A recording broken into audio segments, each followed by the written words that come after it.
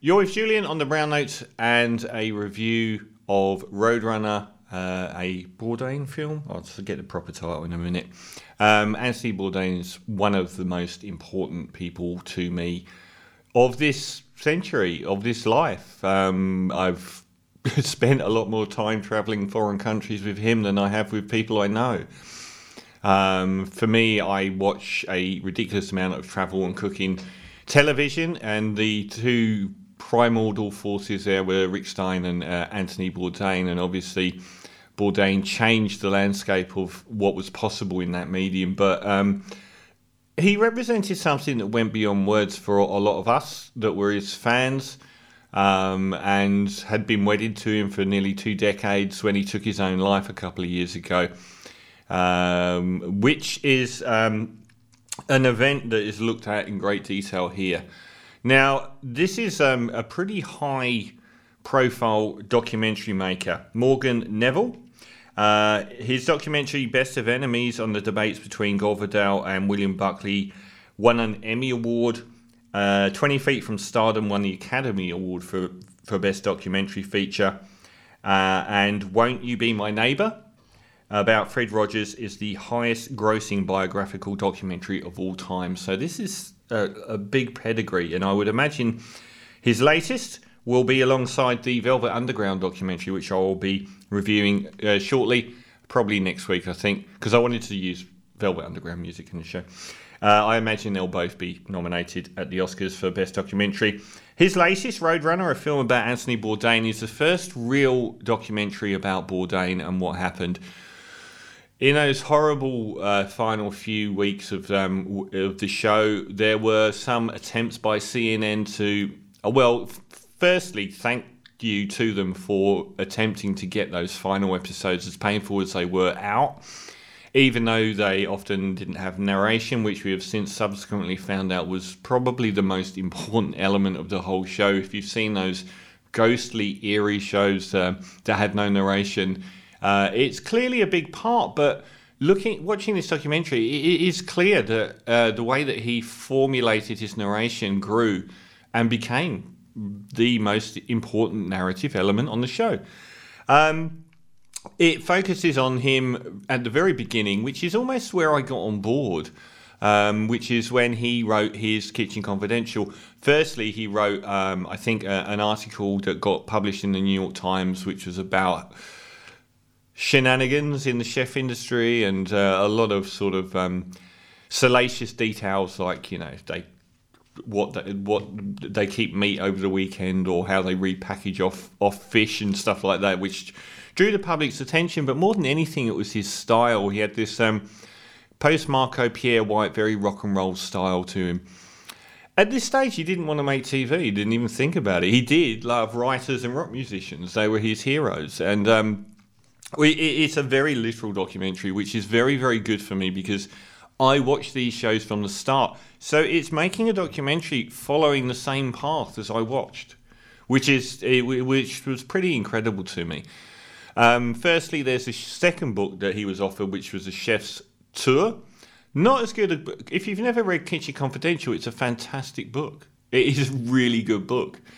Chef's tour's really good, mostly, but it's episodic and some of the bits are a bit duller. But with him came 2 producers of television and started filming him.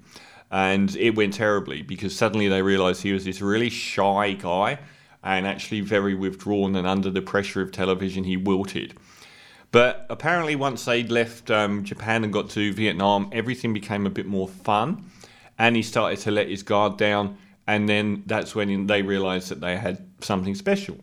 The Chef's Tour show then became, I don't know why they don't make a point of this in the documentary, but a Chef's Tour was a very small show, I think on the Food Network, a couple of seasons, 20-minute episodes. But then he moved into the long, sort of hour-long episode, No Reservations, which really made his name. But they don't really make it clear, the delineation. But what they do is follow how he goes from the guy that's eating a beating cobra's heart to try and look cool on TV and becoming synonymous with eating crazy things, to the much more thoughtful, politicised guy who everyone knows and loves. And they showed that And this is one of the elements of this show why I think it's such a good documentary. I thought all of these things were necessary to happen, that the show would become more like it became, but it didn't have to. Most shows stay the same. Most shows are... Television is a very identikit format, and the show will be the same on episode 1 as 10 seasons later. But he, as he found out, hadn't travelled before this show. He had dreamt about the world, but he hadn't travelled it. So he became changed as he moved around the world, going to these different places. He became more thoughtful. He became more interested in presenting a different view of the world than was presented by Cooking and Travel. The earliest shows, the narration is written by the producers. And in the end, he gradually said, no, this is what I want to say. And that's when he started to find his own voice. And I think you can tell after probably the first 2 years of No Reservations, it really clicks into gear. And it becomes this much more thoughtful show. And then we get the famous Beirut episode where they're trapped in Lebanon when the Israelis attack. And I think that won an Emmy. And he becomes a lot more involved in the social circumstances of the people he's going to see in these very poor countries, and makes friends with some pretty high-profile people, all of whom pretty much appear on this show. Now, I thought the greatest thing I can say about this documentary, everyone's kind of raved about it, and the one thing that I really want to dismiss out of hand, there was an attempt to derail it because they committed this mortal sin of using artificial intelligence to get Bourdain to voice a line. A couple of lines that he wrote in an email, and didn't tell everyone they were doing it in advance.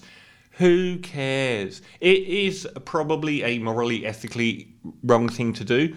Who cares? It just doesn't matter. It was like 2 lines. He wrote the lines. It's just not that important.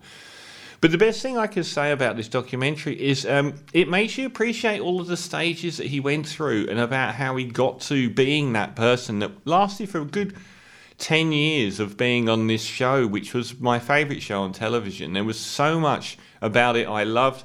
There were so many different varieties. There were the buddy shows he did with chef friends, with musicians, with his own camera crew.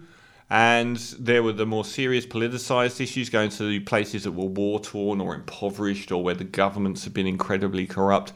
There were the food shows, which were more about places like El Bulli in Spain. It was such a wide-ranging show. I think everyone loves the buddy shows as well. I'm trying to remember his friend from the restaurant, the French guy who became his closest friend. But he had some really good friends that were on a lot of different episodes. Josh Homme from Queens of the Stone Age as well was on several episodes. Eric Repair, of course, the French 3-star chef, one of the top 50 restaurants in the world, Le Bourdain in New York, became a very, very solid friend and was on multiple episodes. Zamir, he didn't appear in the documentary. So it showed me his whole life in the way that everything was a result of him travelling the world and changing as a human being. Now, the real gut punch in this documentary is the final third, which deals with his suicide. And it is an amazingly powerful, much more than I signed up for, section of the film. And it's because it shows how much his life had broken down. Octavia, his wife, it's amazing. You see his wife of 30 years, nearly 30 years, on film. She was barely mentioned throughout his career. He was married to his childhood sweetheart from college, and they were partners in crime. But as soon as he started traveling the world and doing these TV shows, their relationship broke down. And she's virtually never mentioned, but you actually see footage of her, which was quite mind-blowing. But he married Octavia, and she was worked at Le Bourdain, and they ended up having a child, his first, well into his 50s.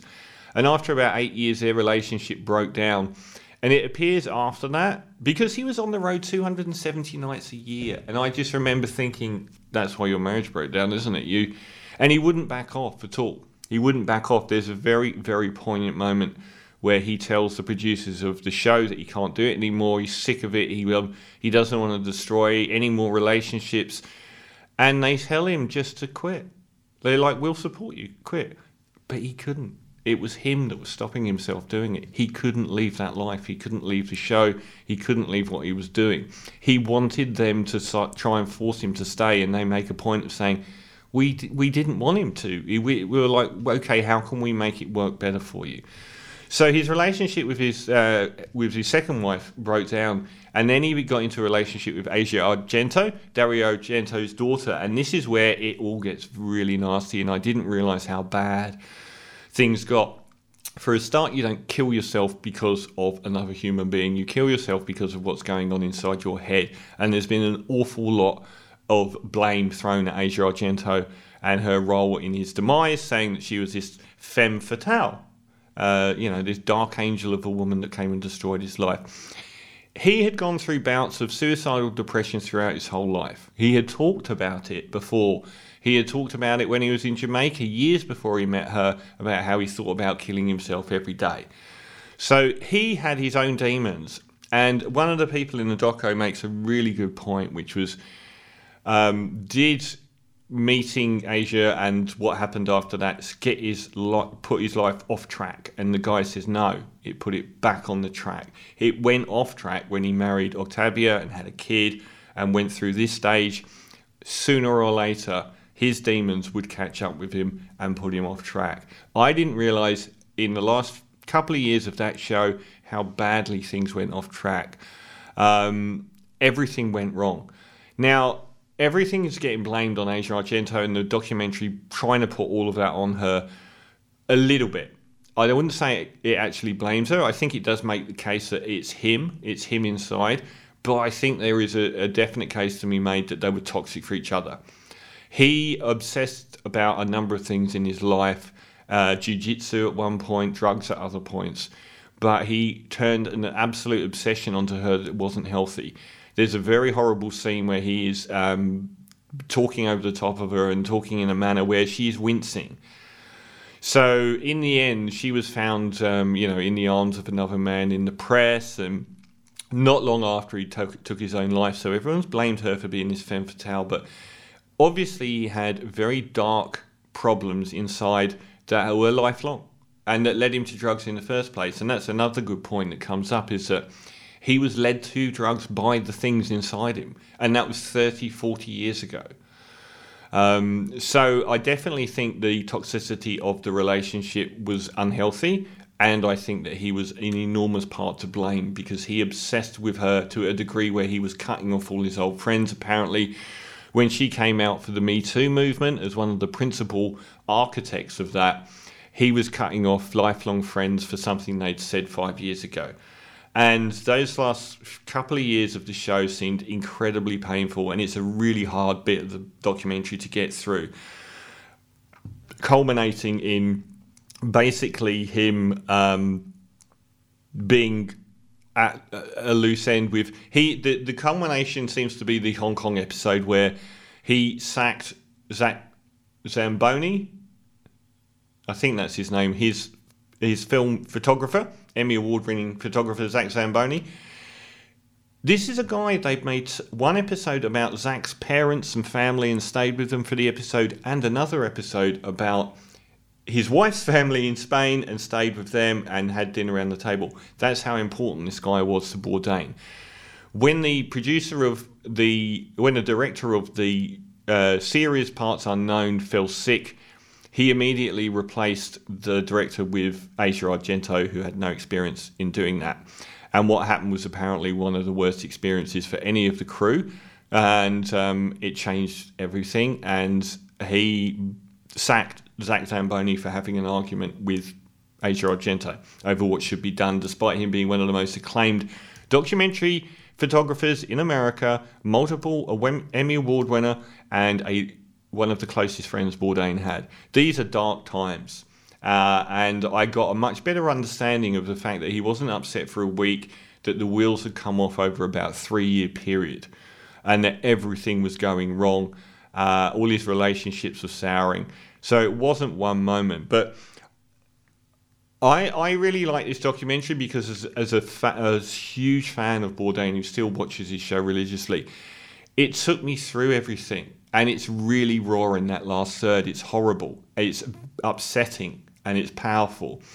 And even where it gets things wrong, I like the fact that it took me on a journey through all of the time that I'd spent with this man on TV, explained a lot of it in a much more in-depth way, why everything happened from the beginning to the end, and especially how things had gone wrong towards the end. So I really do rate Roadrunner. Is it a Bourdain story? I always get a film about Anthony Bourdain. It's got a lot of really strong guests on there. Some of it might seem like glib. Some of the guests lose it, and it might seem a little bit too much and for show. But at the same time, there's a rawness. It's not like a pre-planned. It's not like it fits neatly into things, which I really like. Like some of the stuff they say can come across as a bit too trite and a bit too over-emotional. But at the same time, there is a wailing despair that's represented on screen where you can't really explain what happened or why, and where you're not happy about it, and you can't really write that off, that feeling that it was horrible and it is still horrible. So I really like the documentary, and I will forgive it its faults. I'm going to give it, Roadrunner, a film about Anthony Bourdain, a 9 out of 10 for doing everything that I really wanted from a documentary about one of my favourite people ever. 9 out of 10. This is from the feature album 1 of 2 by Deaf Heaven, Infinite Granite and Lament for Wasps.